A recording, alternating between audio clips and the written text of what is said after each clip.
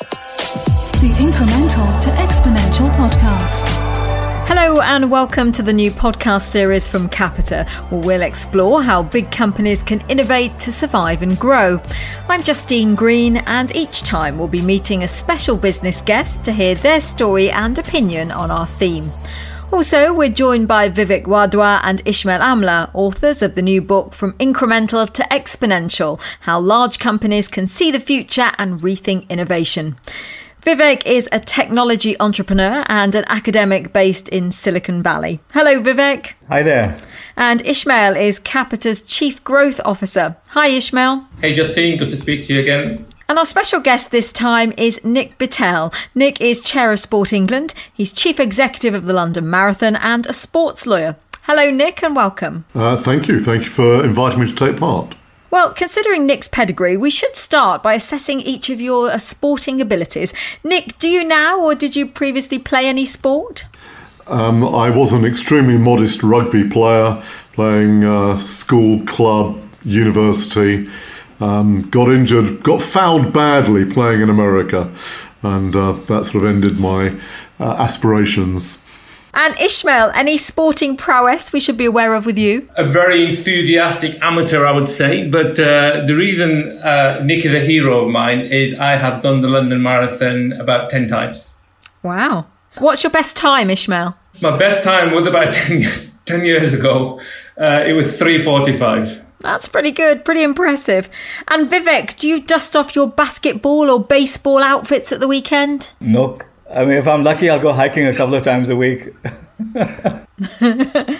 Okay. Well, moving on. Nick, reflecting on your various roles, is there a particular skill set you've developed that enables you to lead transformation in organisations? I think the most important skill set that I've got is listening and being able to empower staff, because the mistake that I think far too many organisations believe is that innovation can only come from the top. One of the things that certainly I've learnt in the London Marathon and Sport England is that we don't have the answers. It's just as likely to come from the wider team as it is from the management group. And we've had a lot of work that we've done, techniques to try and bring in other views from the wider business. And then your job is to sift that out, develop them, and come up with a plan to implement those creative ideas. Would you say there's a different mindset in the way sports organisations are run compared to, say, FTSE companies that might be more conducive to innovation? I'm afraid not. I think it's the opposite, actually. Most sports organisations, and here we're mainly talking about governing bodies, most sports organisations are member organisations, and they're set up to service their members. And one of the great problems that they've had over the years is they haven't thought about, and in fact they haven't even known anything about those who are not their customers. And the result of that is they haven't been prepared to innovate when new opportunities come to them. If they're not opportunities that serve their existing members, they've tended to ignore them. And I think that has been one of the great problems that we've seen over the years. Vivek and Ishmael, are there any common denominators in big companies that are able to innovate quickly compared to other organisations of a similar large size who can't? You know, what Nick said was the single most important lesson that I wanted to convey. When I teach business executives, I say exactly the same thing to them, that innovation is going to come from the bottom, not from the top. It's not going to come from your R&D departments. There's not going to be any magical consultant that comes in and gives you an idea and transforms your company. It's your people. It's all about people. Yeah, I'd add to that. I was reading about the NBA where, last year, actually, the NBA broke attendance records for the fourth straight season. But they also kicked off this NBA 2K League, which is the first extension of pro sport into esports. And so there's a brand new revenue stream now kicking off. There's a brand new set of subscribers who wouldn't otherwise be involved in going to a particular game. And I think another great example, actually, of a good old institution thinking about innovation all the time, prepared not just to keep the lights on, but to do something different. Nick, is there anything sport can learn about innovation from the way other large organisations operate? Oh, yeah. I mean, when I came into post at Sport England, which was 2013, virtually no sports had an insight division. They did not understand their customers. They knew nothing about their customers very often. So you had a sport like, say, cycling. There's over 3 million people who cycle regularly in Great Britain. But at that time, cycling had a database of less than 100,000 people. So they really have to understand and learn about insight and the use of data.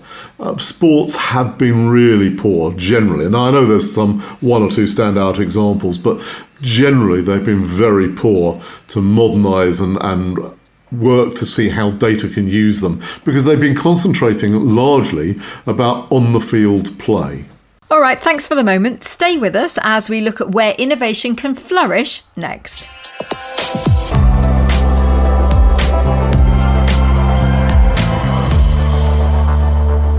Nick, we mentioned earlier that you're chair of Sport England, a non-departmental public body. Can all three of you share with us any examples you feel highlight thriving innovation in the public sector? Well, I'm of course going to use an example from Sport England, aren't I? I talked earlier about the fact that sport hadn't been very good at using insight.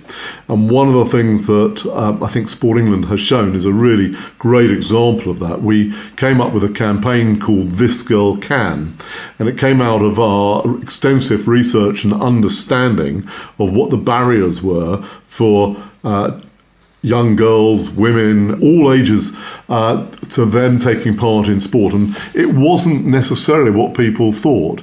It was very often the fear of being judged. And so with that as an insight, we created this brand, This Girl Can. We got permission from government to invest a lot of money, which is very unusual for government, in a brand, in developing and extending a brand. And the result of that is that we've had hundreds of thousands of women taking up sport. We've very substantially closed the gap that exists between men and women taking part in physical activity. In our book, we have an entire chapter on government-based innovation. Ismail had to push me to do this thing because I didn't associate government with innovation until he started pointing out examples to me. And now when I look, I see some incredible things happening in places you would never expect. Take India as an example. They used to have these 5-year plans courtesy of the Soviet Union, Russia. They were mimicking it, and that's how they used to do their planning. So the Planning Commission, when Modi came in, was reinvented as what's called Niti Aayog. And instead of having a minister heading it, they have a CEO heading it, Amitabh Kant.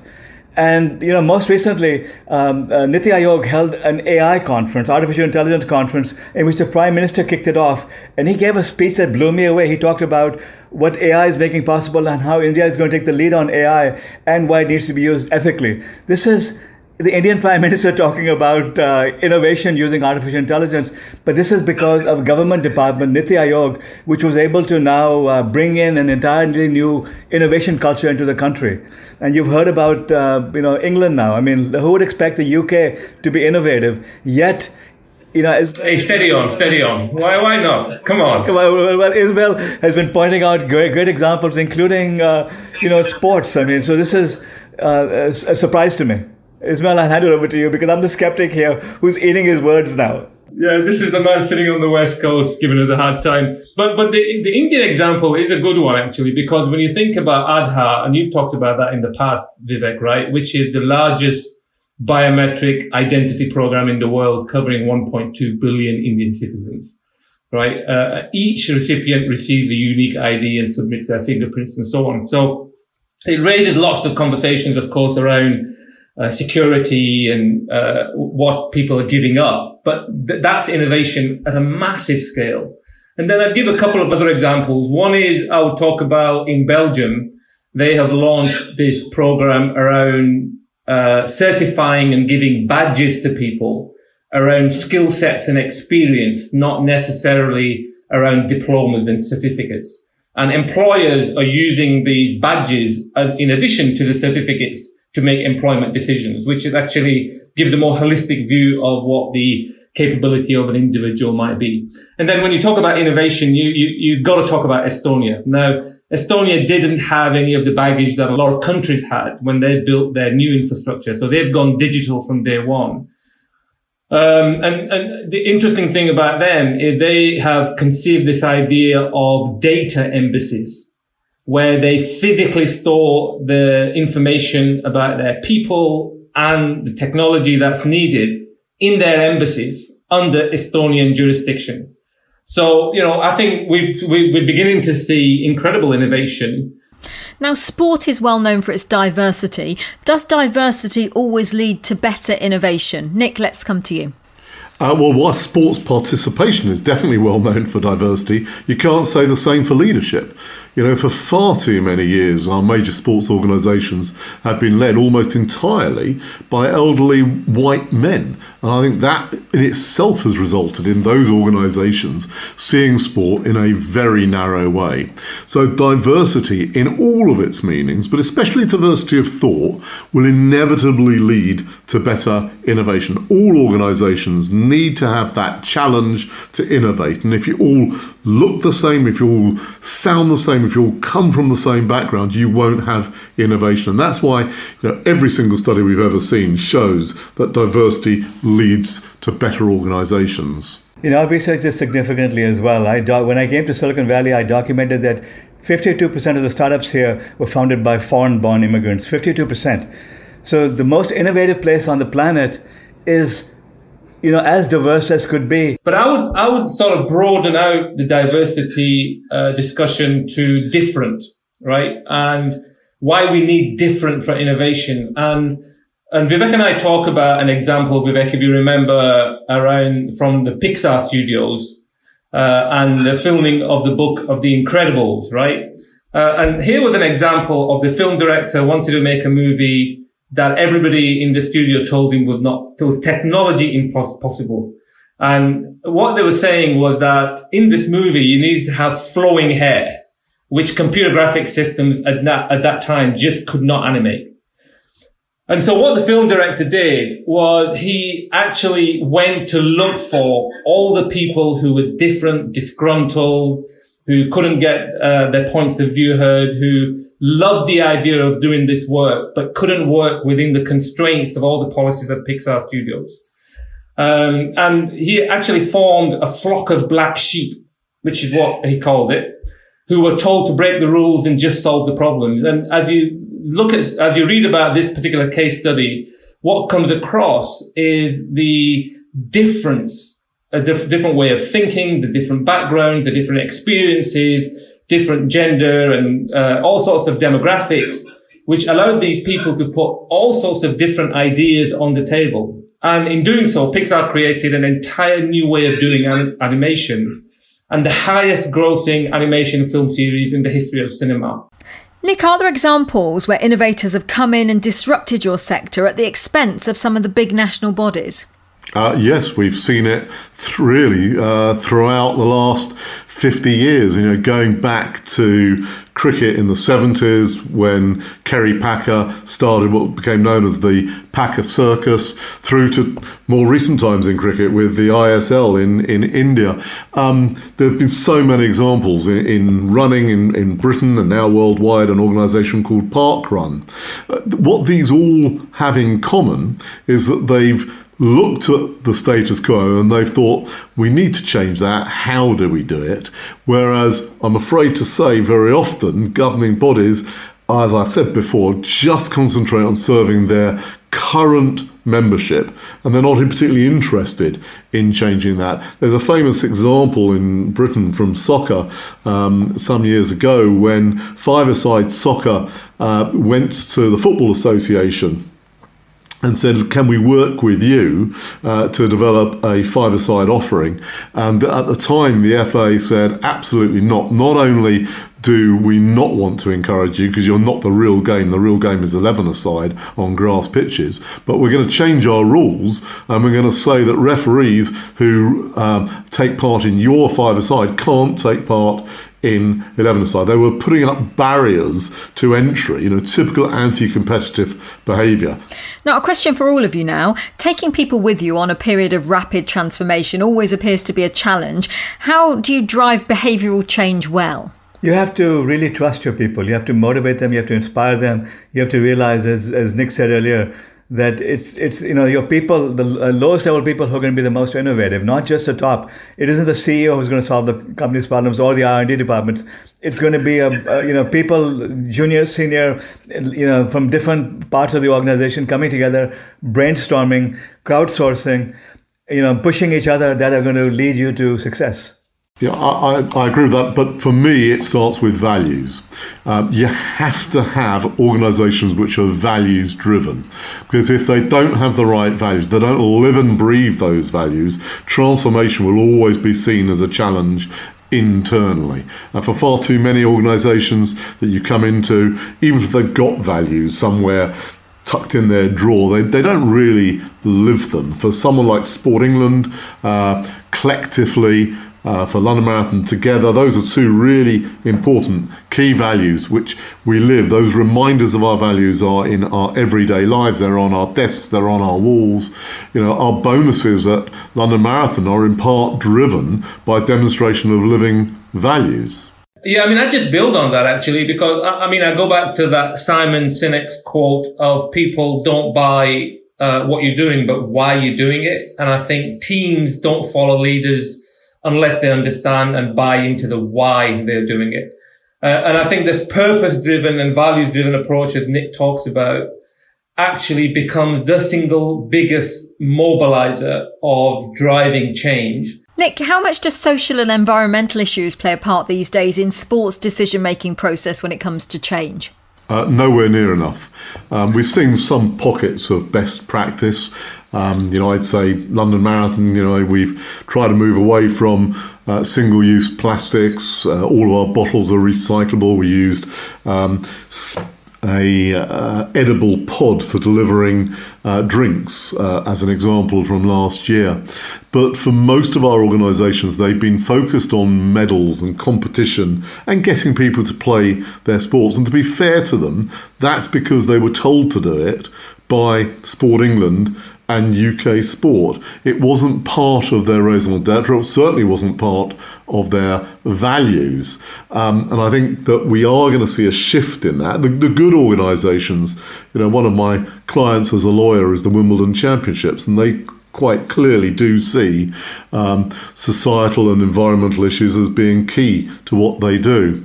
But at the moment, sports are facing, I'm afraid, an existential crisis because of COVID-19. We're going to see a lot of sports organisations struggling to survive in the next 18 months. And I'm afraid for some of them, and I don't agree with this, but for some of them, they see social and environmental issues as an add-on rather than at the core of what they do. And that's what it needs to have, is a shift in attitude and belief, which says that actually our purpose includes the purpose of the 3 Ps: sustainability, people, places, and the planet. And if you do that, then it will be core to what you do. Well, finally, as we've seen large businesses fall by the wayside, how do you see the sporting landscape evolving over the next 5 years? Well, I think anyone who says that they can predict the future at the moment is mistaken. And I know that I've made lots of mistakes over the last 12 months about the future. So try and do it for 5 years. There was an interesting piece recently, which I think it was Matthew Said, a journalist, wrote about, because you can't be certain about planning the future, it's about how you plan rather than what you're planning for. And what I'm hoping I will see in the next 5 years is more agile planning, organisations that are more connected to their locality. One of the things we've done in Sport England is try to have less central control, bringing it down to local organisations so that you can work together rather than competing against each other. One of the problems we've had in sport is that people trying actively to do down other sports, in effect, because they're so focused on their own outcome. Whereas if we work together, then it doesn't matter what the innovation is, whether it's esports or whatever, or AI or whatever it might be. If we work together, then I think we've got a better chance. And that's what I'm hoping to see in the sporting landscape over the next 5 years. Nick, thanks very much for joining us. It's been a pleasure to talk to you. Thank you, and thank you for this opportunity. Well, it feels appropriate to end with some sort of sporting challenge for the three of you. Nothing too energetic, of course, after what you told us earlier. So how about a game of virtual tiddlywinks? Vivek, would you like a head start? I don't know what tiddlywinks is. I'll just start, I'll follow. Okay, well, that's it for this edition, but do subscribe to our series wherever you get your podcasts so you won't miss an episode. We'll be back soon with another special business guest. Until then, from me, Justine Green, Vivek, Ishmael and Nick, it's goodbye. The Incremental to Exponential podcast. Back soon.